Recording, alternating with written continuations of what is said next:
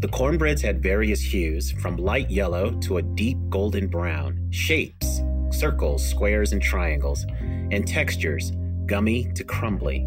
Yet many Utzi's cornbread stood out from the rest. It follows a classic soul food formula, particularly with the use of yellow cornmeal and sugar.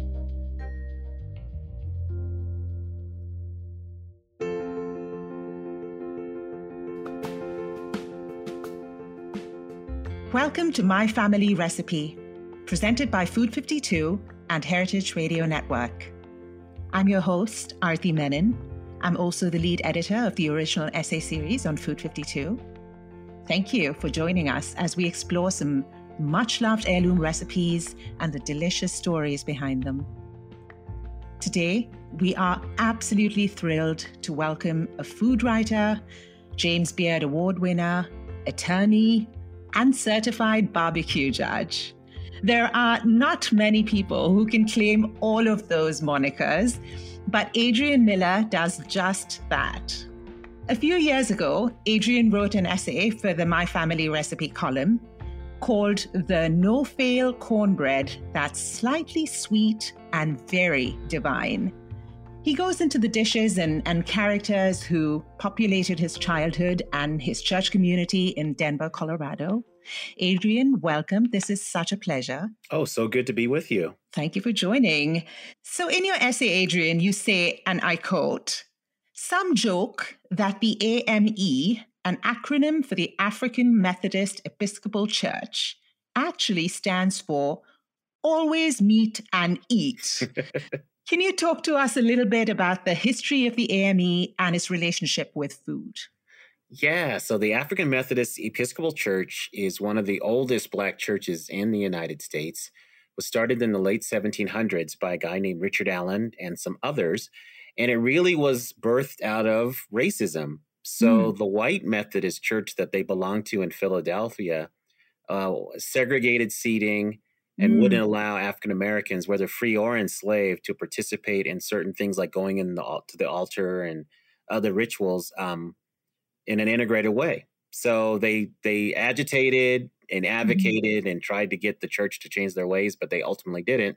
So one day they just protested and left the service and went down the street to a blacksmith shop and started their first service. So that's why the symbol for the AME church is an anvil with a cross in it, because the anvil served as the first altar. Wow. And so they went on to found a church that's now has a presence around the world. And what was the role that your family's church played in your childhood in Denver and your memories around food growing up? Yeah, so my parents moved from central Denver to the southern suburbs when I was a little kid, about 8 years old. And one thing I'm internally grateful to them for, including several other things, is the fact that they maintained this tie to this Black church that they went to. So even though we lived in the suburbs, we would make the trek into the city for choir rehearsals, for events, and also for the church service to be part of that Black church. And I love the Black faith tradition, the Black worship style. And so that was a great part of my childhood. And also it kept me tethered to Black culture in so many ways. And anybody who's been part of a church community knows that one aspect of successfully building community is to have social events marked by incredibly good food. And my mom, my late mother, was a very good cook. And so people in church culture will understand this. Whenever there was some kind of communal potluck event, people would ask what my mom made. And that would determine what they ate. So that just tells you how much my mom threw down when she cooked. Wow. What are some of your richest memories around things that she made? Oh, yeah. So one thing was this lemon icebox pie. And if you've never had a lemon icebox pie, essentially, yeah, it's like have you ever had a key lime pie? Yes. So imagine a key lime pie, except instead of a graham cracker crust, you had crushed vanilla wafers glued together with melted butter. Whoa. Yeah. A lemon custard and then lemon meringue. Oh my goodness. And she was also known for her dressing. So for the uninitiated, Southerners, African Americans, people tied to Southern food culture, we don't say stuffing, we call it dressing, because we cook it in a separate dish and not in the animal. But she had a very good recipe for that. I remember one of my pastors growing up just made a special request for that recipe. Um, but there's just other stuff. Her greens, so many other things that she made were just really rock solid. But those are the two things that I remember people commenting on quite frequently. And tell us about Minnie Atzi, the baker of your favorite cornbread, and very much like your mother, her friend, a church mother herself. Can you paint a picture of her for us? Minnie Atzi was a very kind woman, and she was from Arkansas. Along with her husband, they moved out to Denver in I want to say the early 60s, may have been a little bit earlier than that. But she was just a stalwart of the church. She was somebody who was part of different clubs, definitely could count on her to help events happen. And she had several kids. One of her only son was one of my best friends growing up.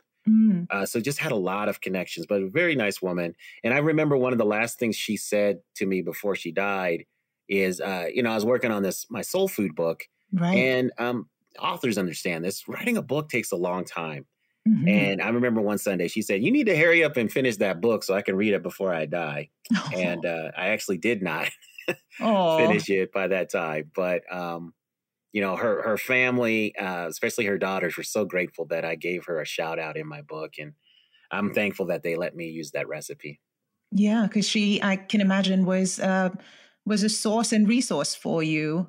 Yeah. But your mother and her friend, Minnie, were both featured in your church's hospitality club cookbook. Yes. Can you tell us a little bit about the significance of these community documents in preserving and passing down family recipes? The endeavor of writing a cookbook is difficult. And we know in our looking at the publishing history of our country, mm-hmm. African Americans were not often afforded the opportunity to publish books that got out to a wide audience. And in the early days, some of the earliest cookbooks, you'll see a preface where the African American author is basically asking for permission or giving reasons why they were allowed to make this book. So just it talks about the racism that African American authors have had. But these community cookbooks are a moment in time that celebrate longstanding traditions. And so it's a literary feast. I always think of it as a literary potluck, right? You just imagine this table with everyone bringing their best show-off dish, because you're not going to put a lame dish, you're not going to put a dish that doesn't taste good into a cookbook. You're going to do something that, it's going to really be on shows off. No fail show-off dish. Right. Yeah, you want something that shows off your virtuosity as a cook. So it's the very best being compiled in a volume, and it stands the test of time. And you look at these names, you're like, oh, yeah, I remember her. She was such a nice woman. Yeah. And then you're like, yeah, I remember that dish, too. That was slamming. Do you still have your mom's edition of it? Like well-thumbed and oil-stained? And... Yeah, I had to staple the cover back to the front page because that had fallen off. And I have my little notations in there and everything. Yeah. So I have that edition. And then I also have several new ones just in case.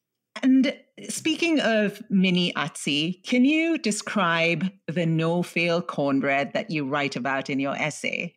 So one of the reasons why I love this recipe is because I was looking for a fairly standard cornbread that's soulful, and I'll explain what that means in a moment. And I thought one that cooks could manage. And the reason why I say it's soulful is because most African-American cooks put sugar in their cornbread. Yeah. Now, this is a big dividing line in Southern culture. Most white Southerners that I've met are steadfastly against that. And they say, look, if you put sugar in cornbread, it's cake. But I got to tell you, most African-American cookbooks that I've read, the recipes for cornbread include some kind of sugar. So, it's something where if you're making it has the appearance of a thick cornbread thick pancake batter. Mm-hmm. That's kind of what it looks like. That's the consistency you want. I think the part that really trips people up is the melted shortening. So, because I find there are people who will make the recipe and they'll use just regular vegetable oil, or something, and then they write me and tell me how the recipe failed. And the first question I was like, "Did you use shortening?" And like, no. I mean, it's just oil, right? I was like, yeah, but there's a reason why you have to use the shortening. Yeah. So. But yeah, it's a crumbly cornbread, but still holds up well together. You can use it in a variety of ways. I usually do a skillet, grease a skillet and cook it that way. So you get a nice wedge. So, Adrian, you've devoted a great deal of your life to researching and documenting the history of soul food. Can you talk to us about when and how your love for African American food grew from an appreciation to a subject study? Yes. So the short answer is unemployment. So I was working in the Clinton White House on a racial reconciliation initiative. Mm-hmm. And when the Clinton administration came to a close, my plan was to follow the plan I'd had for at least 10 years.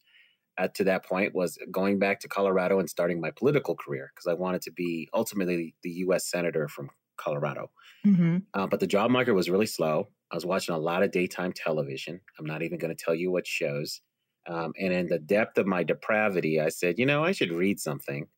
So I went to the bookstore and I'd always liked to cook. So I was just in the cookbook section and I came across John Edgerton's Southern Food at Home, on the Road in History.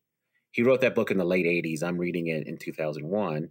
Mm-hmm. And early in that book, he wrote that the tribute to Black achievement in American cookery has yet to be written. Mm-hmm. I thought that was really interesting. So I emailed him cold, I think maybe even the next day, and just asked him, hey, you wrote this 14 years ago. Do you still think this is true? And he said, for the most part, nobody's really taken on the full subject. People have written about parts of it, but nobody's taken on the full subject. And there's always room for another voice. Mm. So why not yours? So that's really what launched me on the journey. And I reached out to other food writers and African-American food writers just to verify that. And they said, yeah, nobody's really done it. And then the other thing those writers told me is like, look, this country is racist, so you're just not going to find that much. Mm. So it's going to be a real challenge to write this book. So, get what you can, cobble it together, and, put out the book. And I was like, okay. So I went into the project, the endeavor, of writing a book, thinking I was going to have a hard time finding enough to substantiate the story. But a lot of these writers that I spoke to didn't know about this newfangled thing called the internet. And when I got on the internet, in not too much time, I had enough to write 5 books. Wow. So I wrote about soul food because I thought, well, this is the most recognizable aspect of African-American cookery. And let me write about that and see if that leads to other things. Okay, so we're going to take a very quick break, but when we come back, I'm excited to speak to Adrian in much more detail about the evolution of soul food in the United States.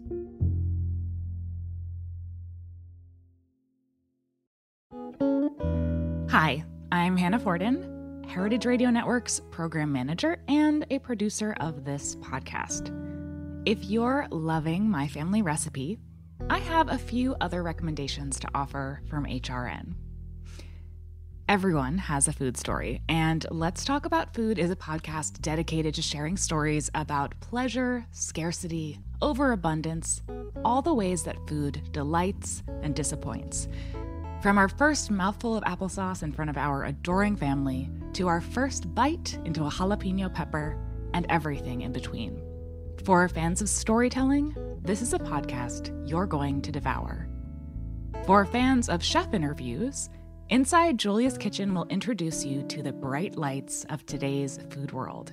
Enjoy rich conversations with Yotam Ottolenghi, Rodney Scott, Melissa King, and other leaders in the culinary world. HRN is an independent, member-supported, nonprofit podcast network. Listen to these podcasts wherever you're listening now, or visit heritageradionetwork.org to browse our library of 35 weekly shows and more than 15,000 archived episodes.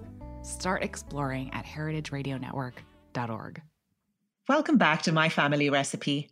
Our guest today, Adrian Miller, is known best by his nickname, the Soul Food Scholar. So we couldn't let him go without getting a walk through the history of soul food that he spent so much time exploring. How would you define soul food, Adrian? Soul food is the food of Black migrants who left the American South and settled in other parts of the country. So I think soul food is distinct from Southern food. Mm. And the reason why I pin it to migration is because when people leave one place and go to another, if they can recreate home like they did before, they'll do it. But often you have to find substitute different ingredients. You're encountering new people, and sometimes you may borrow from them. And then, oftentimes when you're in a new place, you just can't get everything that you got back home. Yeah. So, for example, in soul food, it's the difference between having fresh peach cobbler and peach cobbler made from canned peaches. It's a limited number of greens because of the plentiful greens that grow in the South are not going to grow in a more temperate or arid climate like you would find in other places, like in a place like Denver. So we see a narrowing of the Southern food menu when it comes to soul food, and then some variation. So I tell people it's really that precisely, and it's just one of the African heritage cuisines in the United States, related to Creole cooking and Low Country cooking, and other types of cooking. But I think it's different. And because we're airing this episode, in the most wonderful season of all, holiday season, I wanted to touch upon a little bit how inextricable holiday food is from soul food, or the food of the rural South. Can we talk a little bit about that? Soul food is a mix of celebration food and kind of everyday food. And so, again, when you think of migrants, especially in the United States, what we often think of the migrants' everyday food is usually the celebration food of the old home, of the old country. Because when people leave a place and go to a new place, they're usually poor and they struggle. But once they get their footing and start to prosper, they remember the good times food of the old country or back home. And so they eat that on a more regular basis because it's a sign of status, right? It's a way to feel good. So a lot of the things we think about when we think about soul food, the things like fried chicken, barbecue, the glorious pies, biscuits, things like that, those were things that, in terms of ingredients, enslaved people only got access to on weekends when the work schedule slowed, which allowed this kind of cooking, and on special occasions. Because a lot of the things that made up those dishes, things like refined sugar, white flour, were prestige ingredients, and African Americans were not conferred the status in society to have regular access to those ingredients.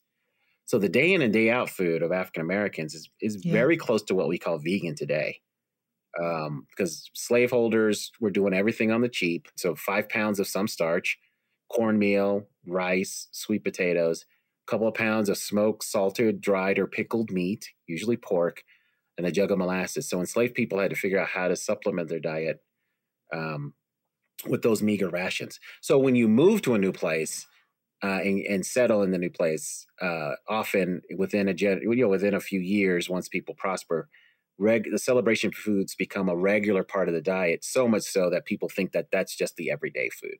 Yeah, and corn or maize, of course, is an ingredient of unique importance in the Americas, and it grew from a staple for many Native American communities to becoming eventually a commodity crop for white farmers. And in between, cornmeal-derived cornbread became especially present on African American tables and plates. Can you go into cornbread's significance for Blacks living in the rural South and its sort of place in the history of soul food? Right. So all of us are in the United States are indebted to the indigenous people here who are raising maize and turning it into all kinds of foods. And literally, cornbread was the staff of life. In fact, because cornbread was so plentiful and could be grown so easily, because remember, European colonists had a really tough time growing wheat in the early years of colonization. And so cornbread was the staff of life. In fact, if you look at some narrative of enslaved people, wheat bread had the nickname Johnny Seldom, and cornbread had the nickname Johnny Constant. So there's all kinds of cornbreads that get developed. So the earliest one was called a pone, and that's an approximation of an indigenous word for kind of a very simple corn cake, where it was corn, maybe some salt, and then some kind of liquid that bound it together. And then it could be cooked in the ashes of a fire, and it became ash cake, or it could be cooked on a griddle, where it was called pone or Johnny cake. There's various names for these things. Right. Or it could be fried, and then you're getting to hush puppies, And then as milk and eggs and other ingredients get added, then that becomes the more familiar cornbread that we know today. But all kinds of cornbreads were developed in the South, and enslaved people relied heavily on them for sustenance. Mm. Let's talk a little bit about the release of your latest book earlier this year. Congratulations on that. This is your third. And for listeners who are not familiar, it's called Black Smoke, African Americans in the United States of Barbecue. What was one of the most sort of exciting or surprising discoveries that you made while researching and writing this, Adrian? I think to really see the depth of the Native American contribution to barbecue, because the way that barbecue's early history is often told is, some Europeans show up in the Caribbean, they see indigenous people cooking in a way they really hadn't seen before on this raised platform. There were fish, iguanas, vegetables being slowly smoked. And then the Europeans took this to the American South, added their own animals, and created barbecue. So, that didn't mesh with me for a lot of reasons. One is the way that barbecue develops in the American South is different than the raised platform technique seen in the Caribbean. So there's something else going on. And I really wanted to see what was the mix of African Americans, Native Americans, and Europeans that really give rise to barbecue. And what I found in looking at the travel diaries of white colonists and what they had observed is that, well, Native Americans were cooking in a certain way. And it's clear that at some point, Europeans altered the way that Native Americans were cooking, and that alteration and thrown in enslaved African labor and seasoning methods and all of those things, that puts us on the road to Southern barbecue. So that was surprising to me. Another was to see the deep legacy of women in Black barbecue, because barbecue is often presented as dude food, and it's really presented as white dude food for the most part. And so I found the story of Mary John, who in the 1840s was what we would call a pitmaster today. Yeah. An enslaved woman who was doing barbecue. So imagine that, 1840s, enslaved Black woman telling dudes what to do when it came to barbecue. And she ends up buying her freedom after being hired out to do barbecues. So those things were just really rich. And the other part, I guess, it seems like a dumb moment now. I had no idea how much African Americans had dominated barbecue. I had known that it was a very important part of African American food culture, and that, Black barbecues are, but I had a very multicultural view of barbecue contributions. And to go back and look at these newspapers from the late 1700s and early 1800s, basically saying, hey, barbecue is made by Black men, usually an older Black man doing this. It just shows the dominance that African Americans had in the shaping of American barbecue culture. And I guess the third thing is finding that barbecue was whole animal cooking until the early 20th century.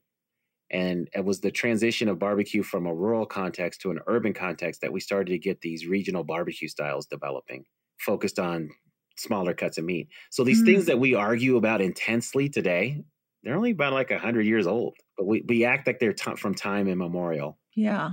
I love being reminded that so much of what happens in the barbecue scene today wouldn't be there without the influence of some amazing women. So thank you for sharing that anecdote. Was it really hard to find others like her? It was from that time period. When you get to the 20th century, Black women are all over the place. And if they're not explicitly named, you've got a lot of Black men running barbecue restaurants say, oh, yeah, I got that sauce recipe from my grandmother.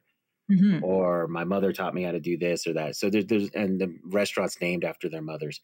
In fact, in my own family, my late mother, Johnette L. Miller, she was the griller in chief in my family. Yeah, that's amazing. I love that. So yeah, for Black people, the Black women at the grill is not a big. It's so commonplace. It's not even a big deal. Is there anything else that you're working on that our listeners should know about? So I'm always thinking about the next project. So there's a few things swimming in my head right now. So one is a meal-based guide to difficult conversations. So how could you create a series of meals that bring people together? because there are fewer and fewer spaces in our society to really have a chance to sit down, talk to somebody and hear them out and get another perspective. And I think the table is one of the few places left, because I've been doing racial reconciliation work for a couple decades now. And my experience is you got to be a special kind of cat to sign up for an indefinite dialogue about something. Definitely. And the real challenge is, how do you get that person who doesn't want to talk about the issue, doesn't know anything about the issue? How do you get them into a space where they feel invited, they feel welcome, and you can really talk some out? And the people who disagree with them are not jumping all over them. Yeah. I love that. I think there's a great need for all of us to feel comfortable enough and not be afraid of stepping out of our little echo chambers.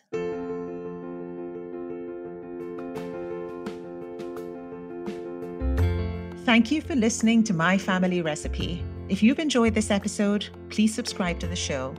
And don't forget to leave us a rating and a review to let us know what you think of our amazing guests and their delicious stories. This was, in fact, the last episode of the debut season of the podcast. We have so appreciated your company through this journey. This is also a great time to return to some of the older episodes that you may have missed along the way. Something to keep your hearts and bellies full until we return with another set of amazing guests, their cherished family recipes, and delicious stories. Special thanks for this episode to Adrian Miller. You can find a link to Adrian's original essay and Minnie Atzee's no-fail cornbread recipe in the show notes. My Family Recipe is produced by Dylan Hoyer and Hannah Forden. Our Julia Child Foundation Fellow is Kelly Spivey, and our audio engineer is Matt Patterson. Cora Lee is Food 52 Podcast Network's producer. Our theme song is Vitoro by Aeronaut. This show is a collaboration between Food 52 and Heritage Radio Network. There is plenty more to read and to listen to.